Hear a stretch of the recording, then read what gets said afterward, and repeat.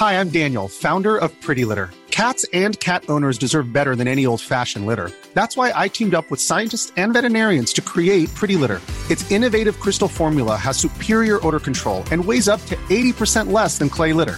Pretty Litter even monitors health by changing colors to help detect early signs of potential illness. It's the world's smartest kitty litter. Go to prettylitter.com and use code ACAST for 20% off your first order and a free cat toy. Terms and conditions apply. See site for details.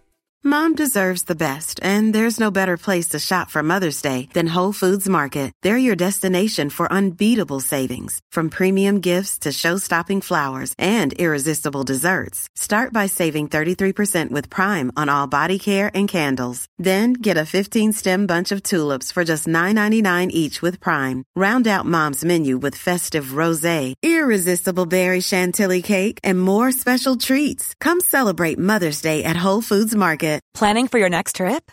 Elevate your travel style with Quince. Quince has all the jet-setting essentials you'll want for your next getaway, like European linen, premium luggage options, buttery soft Italian leather bags, and so much more. And is all priced at 50 to 80% less than similar brands.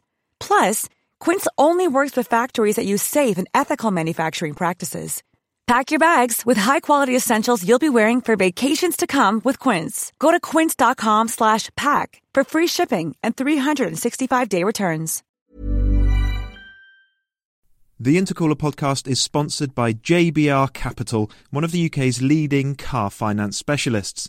Now, we only partner with like-minded organisations who really understand what it means to be a car enthusiast, and JBR Capital is a perfect fit for us. It's run by people who really love cars, and importantly, vehicle finance is all JBR Capital does. That alone is what the company exists to do.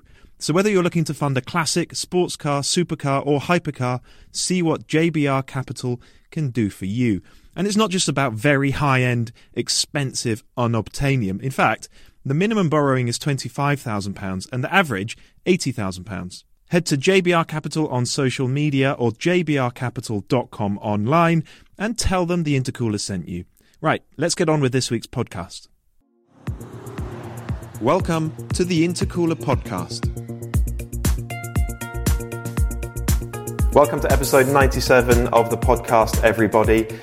This episode is all about the devil in the detail, the small things that make a big difference. And we're going to look at it from 2 points of view. The first, the seemingly tiny things about a car that actually make a huge difference to the driving experience. And secondly, the apparently insignificant things that engineers have to do that might actually prevent a catastrophe. Andrew, I think you've been road testing cars for 35 years or something?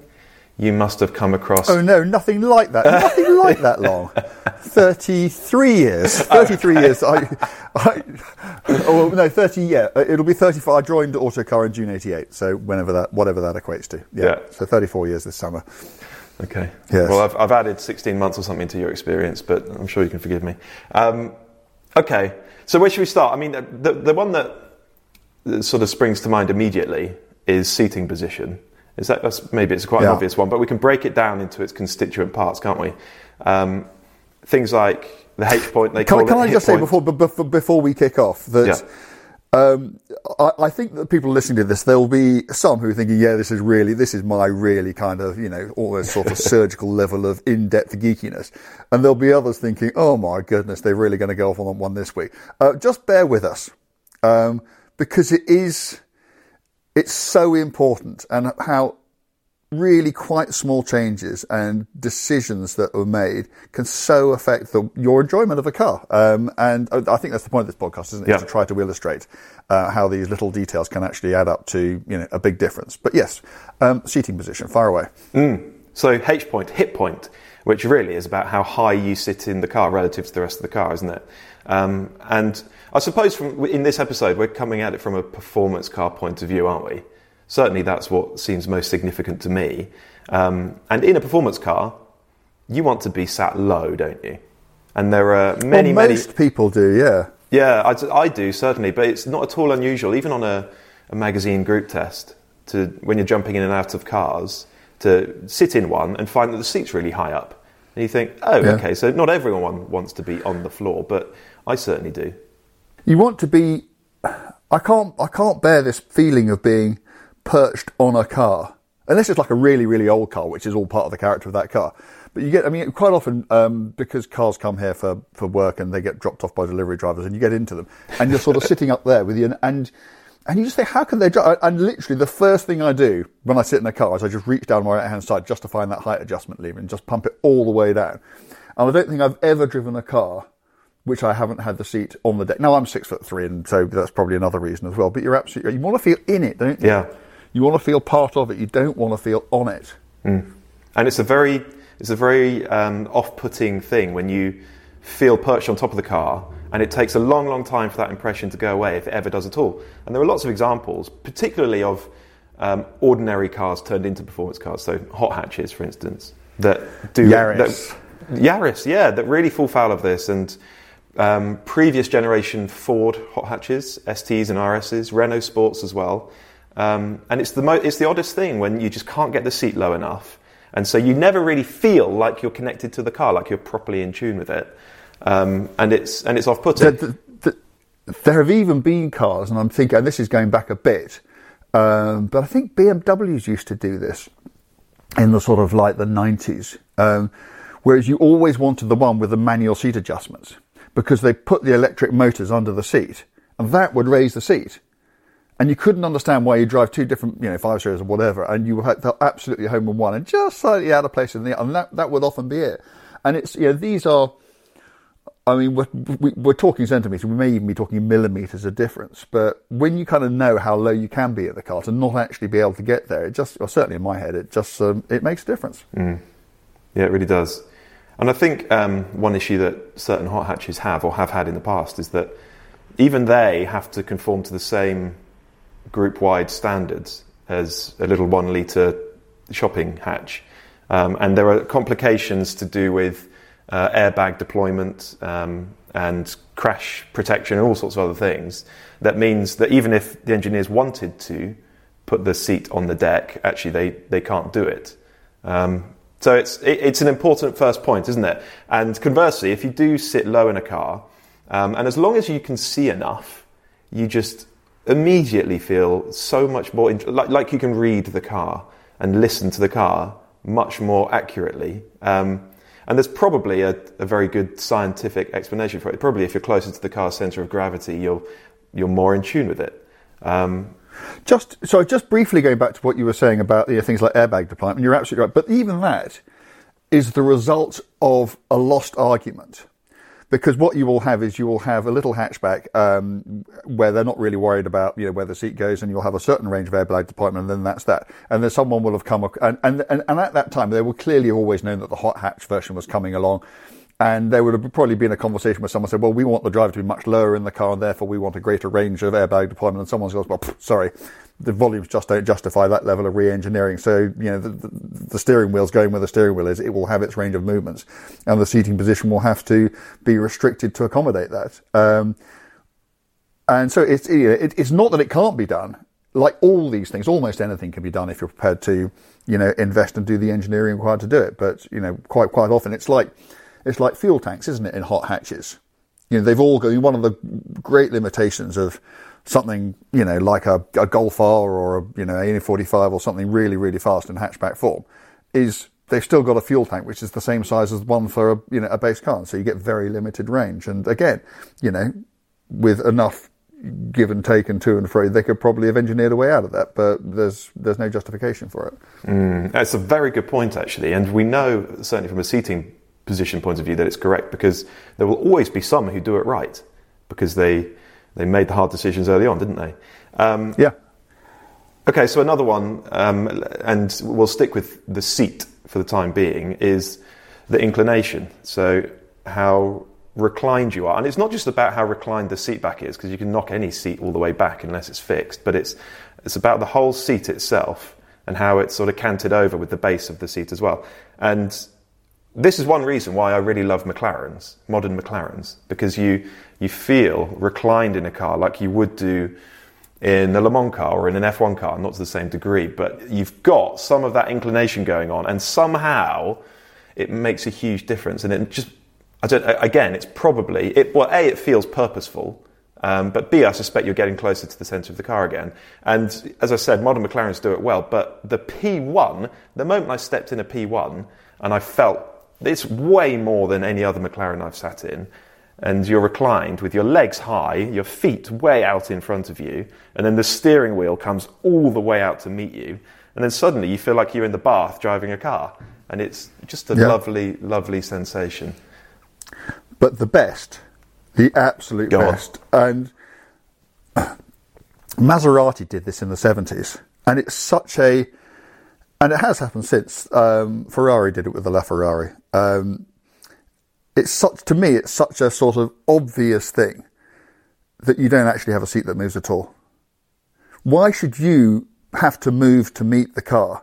Why not put the driver where the driver is meant to be, rather than have that, whatever it is, 70, 80 kilo mass migrating around the cabin? So just create the perfect driving position and put the driver there, and then get the car to come and meet the driver. And that's where I think sliding pedal boxes are just the business. And if you've ever done it, if you've ever been sat in a car where you literally you're just in a fixed position, which is the perfect position for you to be, and then you pull the steering wheel towards you, and then you pull the pedals towards you, you kind of think to yourself, this is how it should be. The car moves to fit you, not the other way around. And it's so natural and intuitive. And I guess it's all just money, isn't it? It's probably cheaper to engineer seat runners than sliding pedal boxes. I don't know. But those very few cars. I mean, the Maserati Bora had that over 50 years ago. And it's just never taken on. And if you think about it from a safety position, and from an airbag deployment position, you always know where the driver's going to be. He or she is never going to move. I mean, that must make. It'd be interesting to talk to David Tuig about that and try to understand why that's not done more often. LaFerrari did it, didn't it? Yeah. It's a very good point. Sorry. So let's just get stuck into a couple of the things about seating position that can go all wrong. I'm thinking pedal offset, particularly in a car built for a left-hand drive market and converted to right. It's maybe less of an issue now, but there was always said, the Italian supercars of the 70s, the steering wheel will be over here and the pedals over there somewhere, and you have to sort of cant yourself across the cabin just to be able to approach them both. But it wouldn't just be that. You would have cars, and I'm failing to think of examples, where the seat wouldn't even be pointing completely straight, and the steering wheel wouldn't be exactly precisely right in front of you, and then you would have the pedals offset one direction or the other, so you kind of your entire body had to kind of zigzag around the architecture of the car. And it's funny because when you get into them and you just you find the pedals, you don't think about it, and it's only when you've been on the road for a while, and because you're effectively driving out of alignment, that it becomes noticeable. The aches and the pains, and you get the twinges, and it's just not a comfortable experience. And as I think everybody understands and knows that to enjoy a car really over long periods of time, job one is that you've got to be comfortable in it. And is that the main issue, or do you think when you're driving one of these cars and you're on a great road and you're really stuck into the driving experience, do you think it can have a negative impact on that, or do you actually just forget about these details? You forget about it. To me, I forget about them entirely because you're concentrating on your driving and where you're going and everything else. No, to me, it's a long distance thing, and you're there, and you're always just one of the real problems is sometimes you don't really notice it until you do, and then once you notice it, you just can't forget it. Yeah, it's like that sort of noise. I was in a restaurant with some friends on Saturday night. And we'd had a lovely meal, and then suddenly said, "Where's that music coming from?" And there was a sort of thumping noise from somewhere. And once they'd mentioned it, it had been going on all evening. I hadn't heard it, and once they mentioned it, I couldn't hear anything else. And it's exactly the same. It's one of those things, that sort of misalignment. And if you kind of look down and you actually realise, there are lots of cars, very few these days, but in the past, where the clutch would be to the right of the steering column, let alone the brake or the accelerator. And you just think, that's just crazy. And the moment you see it, and you look at your body and how misaligned it is, then you kind of focus on it. And then, to an extent, and it's not massive, but it's always there, your driving enjoyment is compromised. So another one, is the steering wheel offset. So we've mentioned it can often you find the wheel is slightly to the left or slightly to the right, but also the inclination of the steering wheel. So you can imagine it can either be vertical, like a racing car, I suppose, or it can be close to horizontal, like a bus.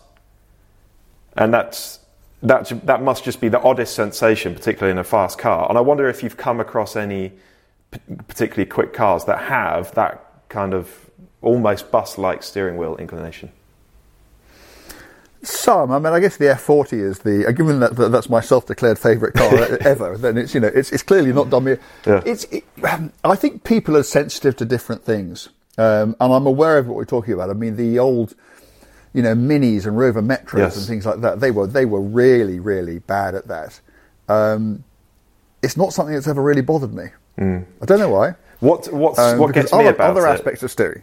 What gets me about it, and I've not driven too many cars, is that your hands are moving not just around a circle, but back to front as well. And it's probably normal when you're just holding the wheel at 2:45. But the moment you have to start letting go of the wheel or twirling it around a little bit, it must just be another bit of geometry that you have to do in your mind that just distracts slightly from what you're doing. Perhaps actually when you get stuck in, it's not an issue at all. But I've always, when you see bits of footage or just a photograph of a car with a wheel at that angle, I just think that must be slightly awkward. Okay, I'll tell you what does annoy me, and again, you don't really see this so much anymore. The centres of steering wheels that aren't in the centre of the steering wheel. Yeah? Now, I mean, the most obvious example is anything that was built on the Porsche 924 platform, so 944s, 968s, that sort of thing. And they do it because when you're sitting there at the straight ahead, if you offset the centre of the steering wheel, then, and so effectively you raise the steering wheel, then you've got more room for your legs underneath, and it's effectively creates the image of there being a more spacious cabin. The only problem is that if you need to turn through 180 degrees, you find the steering wheel's jamming on your legs, because then the height you've gained becomes the reverse. And that really annoys me, because you can be going through, with your hands on the wheel, you're going through this arc, and then suddenly your right hand sort of bumps into your leg. And you can't quite work out why, because when it's straight ahead, the steering wheel's nowhere near your leg. And then you turn it through 180 degrees and it's brushing against it. That used to really piss me off. Okay, one more. And again, modern McLaren's a good example of this. But the best example of great visibility that I've come across in a quick car is an original NSX. And actually, it's no coincidence, is it, that McLaren's are ultimately inspired by the NSX in many ways. But in the Honda, what you find is that you've got a big glass house, very thin pillars, and so your peripheral vision's really good. But then you have this sort of IMAX view ahead of you because you've got a very low scuttle, and the windscreen's quite tall as well. And so you feel as though you're watching the stones in the road rush underneath the front tyres. And the lovely thing about that is that you just, without thinking, you just position the car on the road with so much confidence and so much precision. And it just makes the car driving feel smaller. easier. Yeah, it makes the car feel much smaller. And particularly with really fast cars like that. Whatever people say, the most important thing when you're driving cars like that is confidence. And that's why I've struggled with things like, God, you can feel so sorry for me, Aventadors, where you get this kind of letterbox to peer out of, and a big wide car, because you can't really position it on the road. And the thing, you get into an NSX, and particularly modern McLarens, and it's like being in a goldfish bowl. You can see so much, and it just makes the job so much easier. Can I briefly just go back to steering wheels? Yeah, and then I'm going to come back to visibility. Back and forth here. Carry on. Okay. So steering wheels. There's an entire book you can write about steering wheels. To me, the important things about steering wheels, there are so many things. There's so many people think, well, a steering wheel's a steering wheel. Obviously, the diameter of the wheel is important. The level of power assistance that going through it is important. The accuracy of the rack is important. But things like the material around the outside of the steering wheel is so important, but the material inside the wheel is so important. When I had my scruffy old 911 2.7 RS replica, And I first got it, and I took it to Richard Tuthill for one or two things. And he said the first thing he said, well, that's a really horrible steering wheel in it. And I don't know what it was, but it was something. And it had this big squishy rim. And I replaced it with a Momo Prototipo. And suddenly the whole feel of the car changed. Suddenly it was like taking off oven gloves. And then driving, and you suddenly feel the car for the first time. And we always bang on about feel, don't we? And it's where your hands connect to the car, and there's so much information and so much enjoyment and so much confidence that you can get through that medium. And yet, you get some big wheel with some thick, squishy room. Any feedback that's gone up the steering wheel, and goodness knows it's hard enough to come about these days in the days of electrically assisted power steering. If you've got this big squishy rim, it's going to disappear and you'll get no feel at all. Whereas if you have something which is quite firm, I mean, not rock solid because that's not very comfortable, but enough to convey, it can literally, and it did, I've seen it myself in a car I've owned, it can transform the feel of your car. So there you go. It's so true. 10 years ago, 15 years ago, BMWs had big squishy leather steering wheels. Didn't they? And they were horrible. They were really, really horrible. All I wanted to say about visibility was that I realised how important it really was when I drove a DB11, and it happened to be an AMR version. And I think I really noticed it then because it was left-hand drive, and we're pretty familiar with left-hand drive cars. But even now, it just takes me a little bit of time to get accustomed to being on the wrong side of the car. But it just took me so long to grow in confidence in this thing. I was thinking, why is this? Why am I struggling to feel at home in this car? And I think it's visibility. That car's got a long old bonnet. It's got a big tall engine that the bonnet has to go over. And so you realise that you're not seeing the road rush underneath the car. You're seeing a point in the distance that you're aiming for.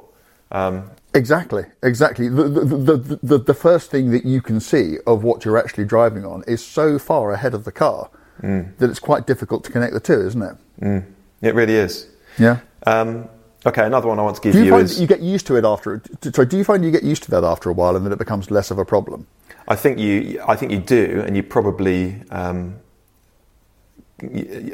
for it in your subconscious without really thinking about it, and it just becomes okay. But if you then swapped into a car that had great visibility, you'd realise what you were missing immediately. Yeah, no, I agree.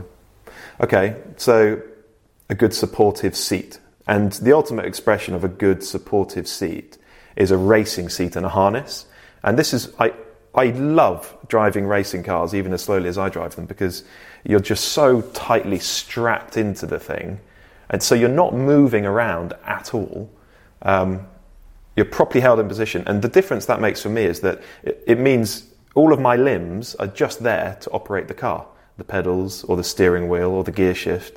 And you're never having to brace yourself with an arm or a leg as you go around a corner. And so it means that you can just be much more accurate with every single input.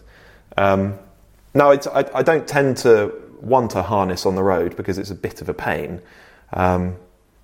Plenty of cars have them, I suppose. Very high performance cars do have them. But just a good, supportive, probably fixed back bucket seat makes a huge difference. And it's the big difference to me, and I know this from doing quite a bit of long distance racing, is the fatigue, or the fatigue you don't feel, because it's what you say, you're not moving around, and I'm just trying. Sometimes I do race old stuff, which don't even have seatbelts at all, and you're constantly trying to, particularly for quite a big bloke, stop yourself from migrating around the cabin. And it can be really, really tiring.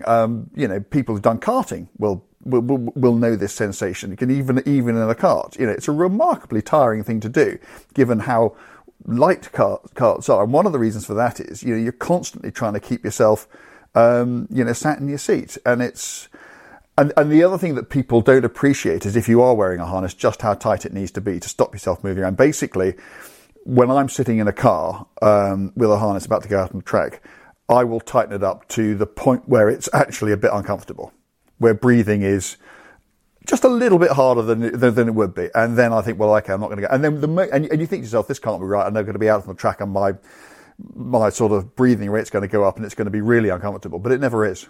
It never, ever is. You get out there and you literally don't think about it again, apart from the fact that you're absolutely bolted in place.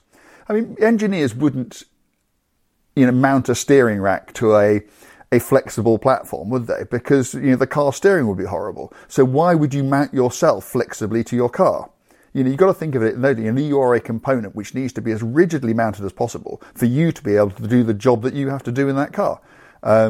So it's really, really important. I, like you, I love driving cars with harness. I love that feeling of being just completely... It's got nothing to do with safety, although clearly, obviously, for racing it's terribly important. But it's just that feeling of being bolted into the car. And also, you just literally feel you are more physically connected to the car, so you get better feel through everything as a result. And so if you do find yourself on the track in a car with a harness, do it uptight. You'll be amazed the difference. Yeah. Okay, let's knock out a few others quickly. A manual gear shift. Okay, so it's obvious that you'd rather have a gear lever that, what's the phrase, falls readily to hand or some nonsense. Falls readily to hand, the old rotistic, yes. And that it's got a good throw and a nice weight to it. But the point I want to make is that it needs to be really well matched to the weight of the clutch pedal.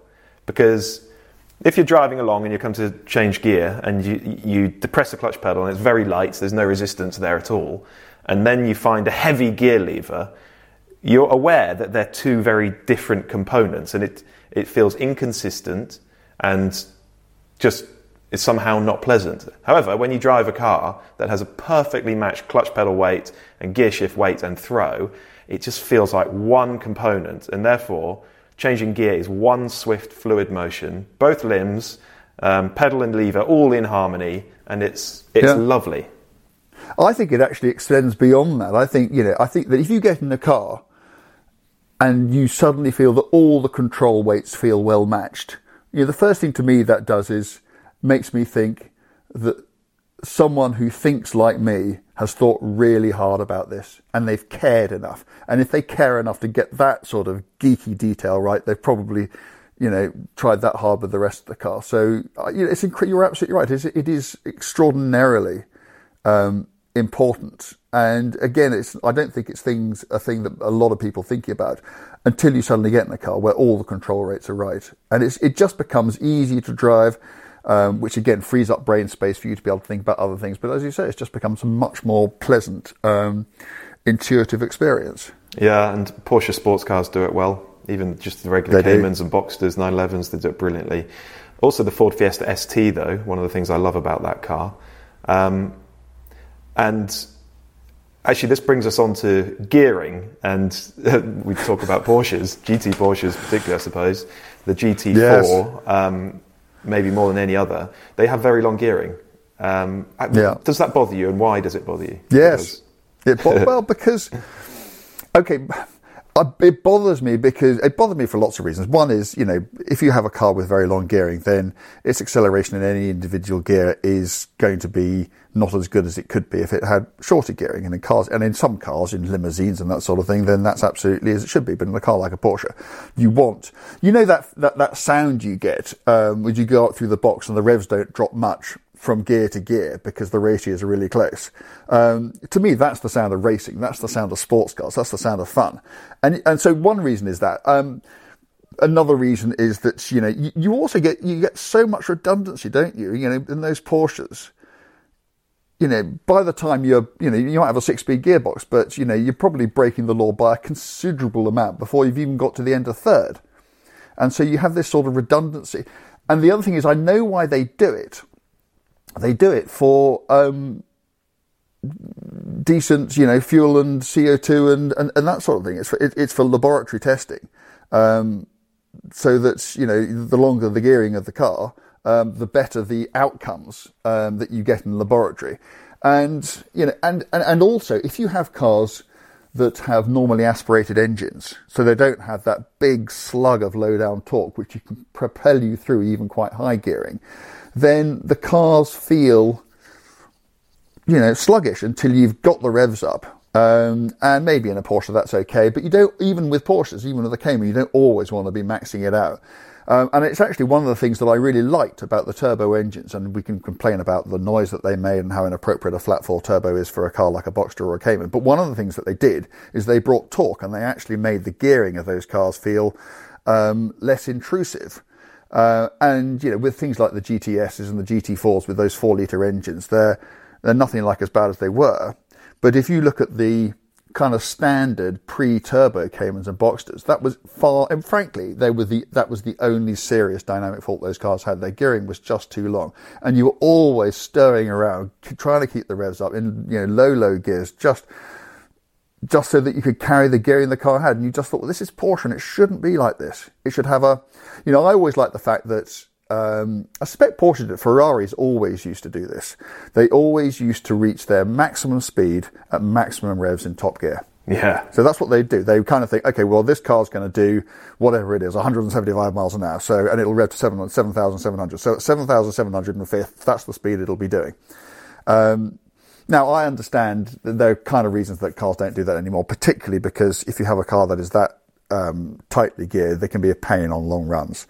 But, you know, what I would be favour of in, you know, in cars like Porsches is, you know, you've got a 6-speed gearbox, have 5 really close ratios, and then just stick a loggy at the end for when you sit on the motorway. So you kind of have a sports car for the first 5 gears, and then you have a cruising gear. And yeah, that's what I would do. But you're absolutely right. It's really, really important. And it's not just about whether they're long or short. Actually, the ratios need to be well matched to the torque delivery of the engine.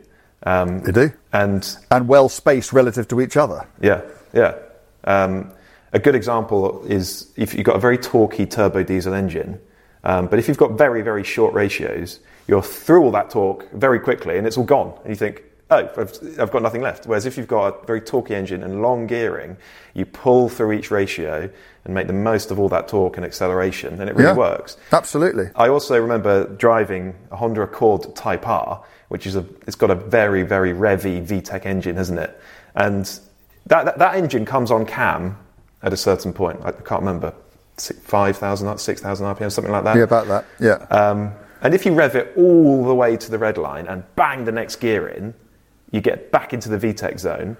But if you shift a little bit early, or you're a bit hesitant with your shift, you drop off the cam, left, aren't you? And you wait for it to come back on, which is really annoying. It's like being marooned, isn't it? It's like being stuck in the doldrums in a ship. You just come on, and you actually go back down to lower gear to give it more rest. No, you're absolutely right. I mean, certainly the point about turbo diesels, which have huge amounts of low down torque but only go to like 4,000 revs, then you have to have long gearing, don't you? Because otherwise, you know, you'd just always be changing gear and revving it out, and it'd be a complete pain. Yeah, it has to suit the powertrain. Last one I want to offer you is clear dials. And the point here is that, particularly when you're driving spiritedly, shall we say, you want to be able to get the information you want, probably revs, probably maybe gear, maybe speed. You just want to do it with a glance. Do it with a quick glance. The moment you're having to take your eye off the road and search for that little bit of information that you want in a very busy, unclear cluster, well, you can cover an enormous amount of ground in the time it takes to do that. And all of a sudden, you find that you're not comfortable in the car. And it's a thing. I mean, it has been getting worse for a long time. I mean, I think the clearest instruments that were ever in cars, and also, you know, where the instruments are. You know, Peugeot have this thing now where you don't see the instruments through the steering wheel. They have these tiny little spidery dials which are perched above it, and it just looks terrible. I think they call it their eye cockpit. You know, if you go back, I mean, you know, I think if you go and look at an early 3 Series BMW, you know, an E21 from the late 1970s, you go and look at the cabin in that. It is so clear. The dials, I mean, I think they're pretty much unimprovable. The information is so clearly presented. You know and the dials are really big. You don't have to squint at them, and they've got big, thick letters, so you haven't got these spidery little print, and they've got big, thick needles, and it's, you know, it may even look, you know, a bit like it's the sort of thing that a child would do, but actually, when you are, you know, driving hard, driving fast, you want your information to be presented as simply as possible. So on this conversation, what do you think of head-up displays? Big fan? Hate them? I quite like them when it's sort of minimal information, and when they're not right in your line of sight, but just slightly lower than the point that you want to be looking at on the road. Then I think they can work. I love them. I absolutely love them. I think they are a fantastic piece of technology, particularly when they kind of like flash a bit when you need to change up, and then so you then never take your eyes off it because you never stop looking through the screen. I think they're fantastic, but I think they're also an admission that the way that conventional instruments are being done these days don't do the job well enough, because it's all about making cabins look pretty and beautiful for when someone steps into the car for the first time in the showroom and hasn't really thought about how these things are actually work. And it's function following formula distance of 20 miles again, and so things like head-up displays, which actually right that wrong, I think are really important. Okay, so as I said, I wanted to get another perspective on this. So I spoke to our in-house car engineer, David Tuig, and he came up with some brilliant stuff that I would never have thought of. Some of them are to do with the small things that make a big difference to the driving experience, and some are about the small things that engineers have had to do to potentially avert catastrophe. It's all to do with the devil being in the detail. The first one he came up with, we've spoken about manual gear shifts, but of course it's important if you've got paddles, that paddle shift feel is right. And he says the feel of a paddle shift depends on fairly obvious things like paddle rigidity, which is an important point, you can't just have a flimsy paddle, and the length of the throw, but on less obvious things like the very detailed S form, and bear with me, of the tiny cam that actions the switch at the base of the paddle, the shape of the cam, its surface finish to micron level, and loving this. Even the viscosity of the grease used to lubricate the cam and the switch plunger. And once they've got all of that stuff right, they then have to match the electrical switch point to the precise gearbox mechanical torque interruption in timing and in the actual shape of how the torque drops off between clutch, disengage and engage. And so, there you were thinking it was just a paddle. Yeah. It's just an extraordinary amount of work that they have to do, isn't it, to get that shift paddle to feel right. Paddles, sorry, I've got to ask you this. Yeah. Fixed paddles or paddles which turn with the wheel? I always preferred paddles that turn with the wheel. Because I don't like that sensation of coming out of a corner and you're on the red line and you have to shift up and you have to take your hand off the wheel to find it. But my Alpine has got fixed paddles, and perhaps I'm just used to them now, but I think it's nice always knowing where it is. That's it. To me, I think I'm in the minority because I think most people I speak to say they want paddles which move the wheel. For exactly the reasons you said, you don't have to take your hand off the wheel. But because my brain is so small, if, for instance, I've got 180 degrees of lock-in, and I don't want to have to think about, oh, hang on, so the paddle which was on the right is now on the left. So if I want to change up, then I've got to use a different hand. Not a different hand, but I've got to be literally on the different side of the wheel.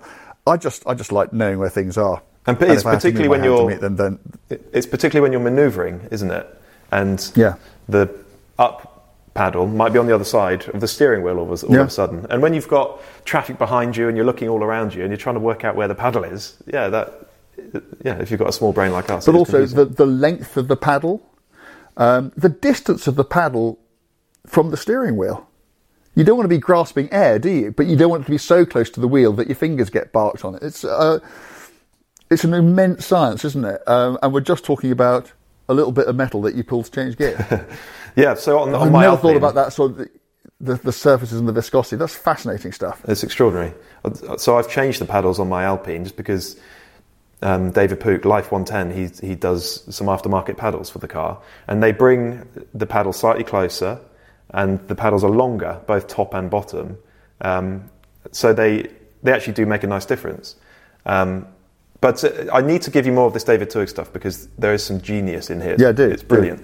So he talks about steering column modulation, and he says, have a look at the column in your car. It's not straight. It will have at least one, maybe two universal joints. So imagine from the boss, the middle of the steering wheel. It has to go behind the dash, and then it will go diagonally down into the sort of engine bay somewhere, and then it'll probably change direction again to get down to the rack. So you've got two universal joints. He says it will have compound angles, angling down towards the rack and almost certainly in towards the centre line of the car. This means that as you turn the wheel, you don't have a perfectly smooth circular transmission of steering wheel torque input to the steering rack. It wobbles, or the torque waveform is a bit lumpy. Cars with well-designed systems will minimise this modulation, and it's almost impossible to feel. Cars with poor modulation will have a strangely unpredictable or floaty steering feel at times, and the driver will not know why. A dead giveaway is to see if the wheel in your car is flat, dead parallel to your shoulders. If it is, then the manufacturer has found a way to deal with that modulation. If it's angled in towards the centre line in a noticeable way, more than 2 or 3 degrees, they've probably struggled, and they've had to angle the wheel like that to cheat. That's fascinating. That's absolutely fascinating. It's good stuff, isn't it? So this is where it moves into the things that the engineers have to think about to stop your car, something terrible happening. So this isn't necessarily to do with the driving experience. But again, he talks about the Alpine. He says, look at the air intake, over your shoulder on the A110, just behind the window. There's a little black plastic grill in there.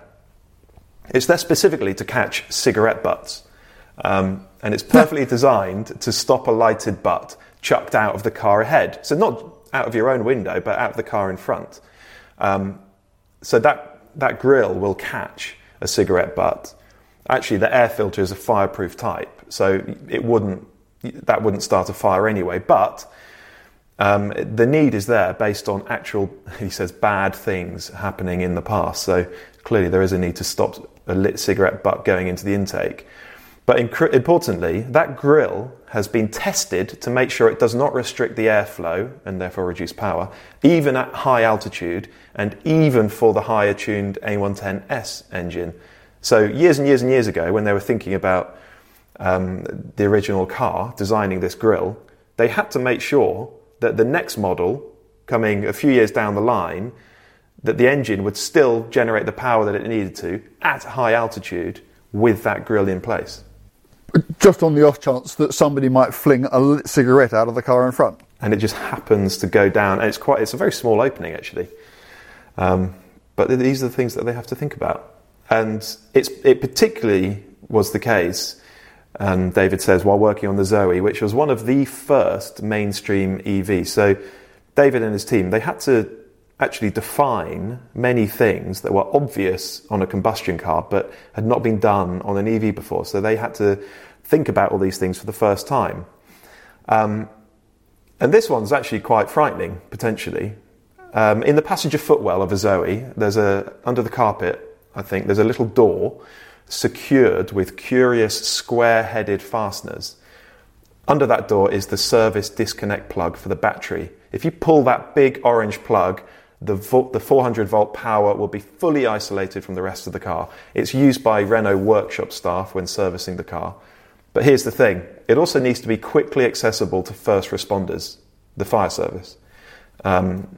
If there's an accident, they need to be able to quickly cut the 400-volt juice, and they might even have to cut the occupants out. So they need to know that the car is basically off, and the car may well be on its side or on its roof. This little door gives them access to be able to do that.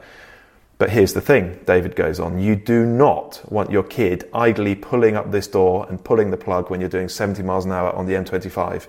Bad things will happen. So it needs to be kid and tamper-proof, yet quick and easy for a firefighter to remove. What do? The solution.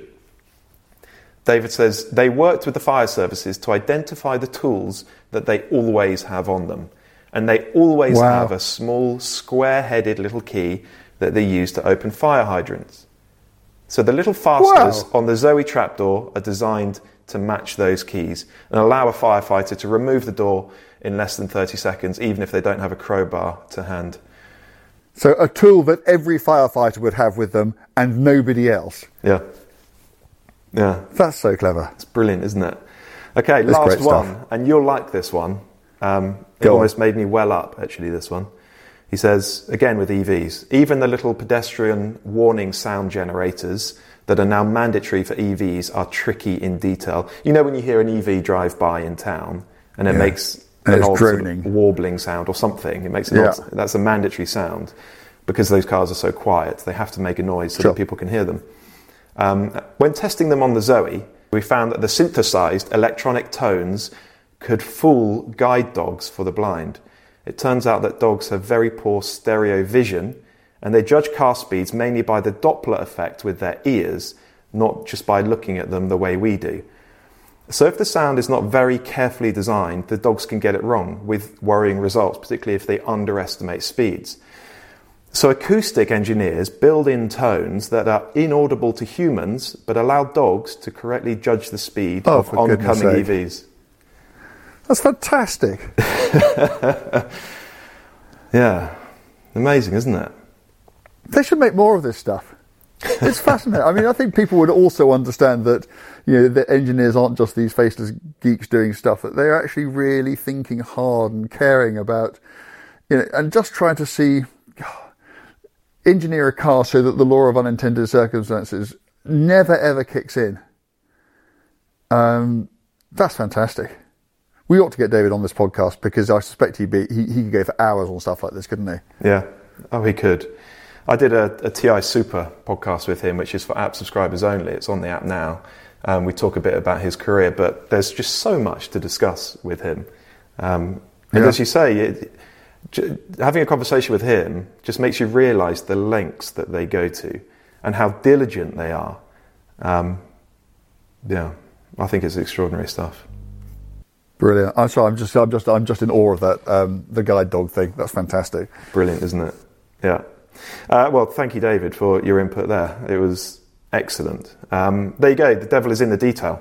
Hopefully, you're convinced of that now. Small things about a car really do make a big, big difference. So we'll leave that one there. Thank you for listening.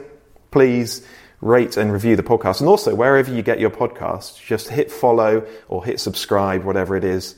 That makes a big difference, and it really helps us to find a new and bigger audience for this podcast, which clearly is important to us. Download the Intercooler app, start your free trial, and as ever, we'll be back to talk to you again next week. Thanks very much.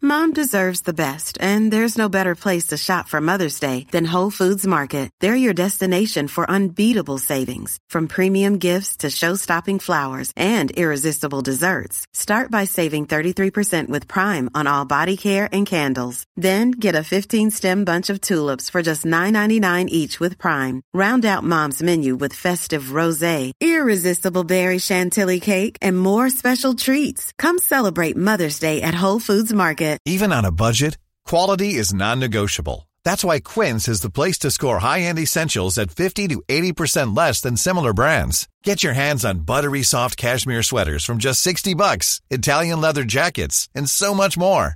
And the best part about Quince, they exclusively partner with factories committed to safe, ethical, and responsible manufacturing. Elevate your style without the elevated price tag with Quince. Go to quince.com/upgrade for free shipping and 365-day returns. Mom deserves the best, and there's no better place to shop for Mother's Day than Whole Foods Market. They're your destination for unbeatable savings, from premium gifts to show-stopping flowers and irresistible desserts. Start by saving 33% with Prime on all body care and candles. Then get a 15-stem bunch of tulips for just $9.99 each with Prime. Round out Mom's menu with festive rosé, irresistible berry chantilly cake, and more special treats. Come celebrate Mother's Day at Whole Foods Market.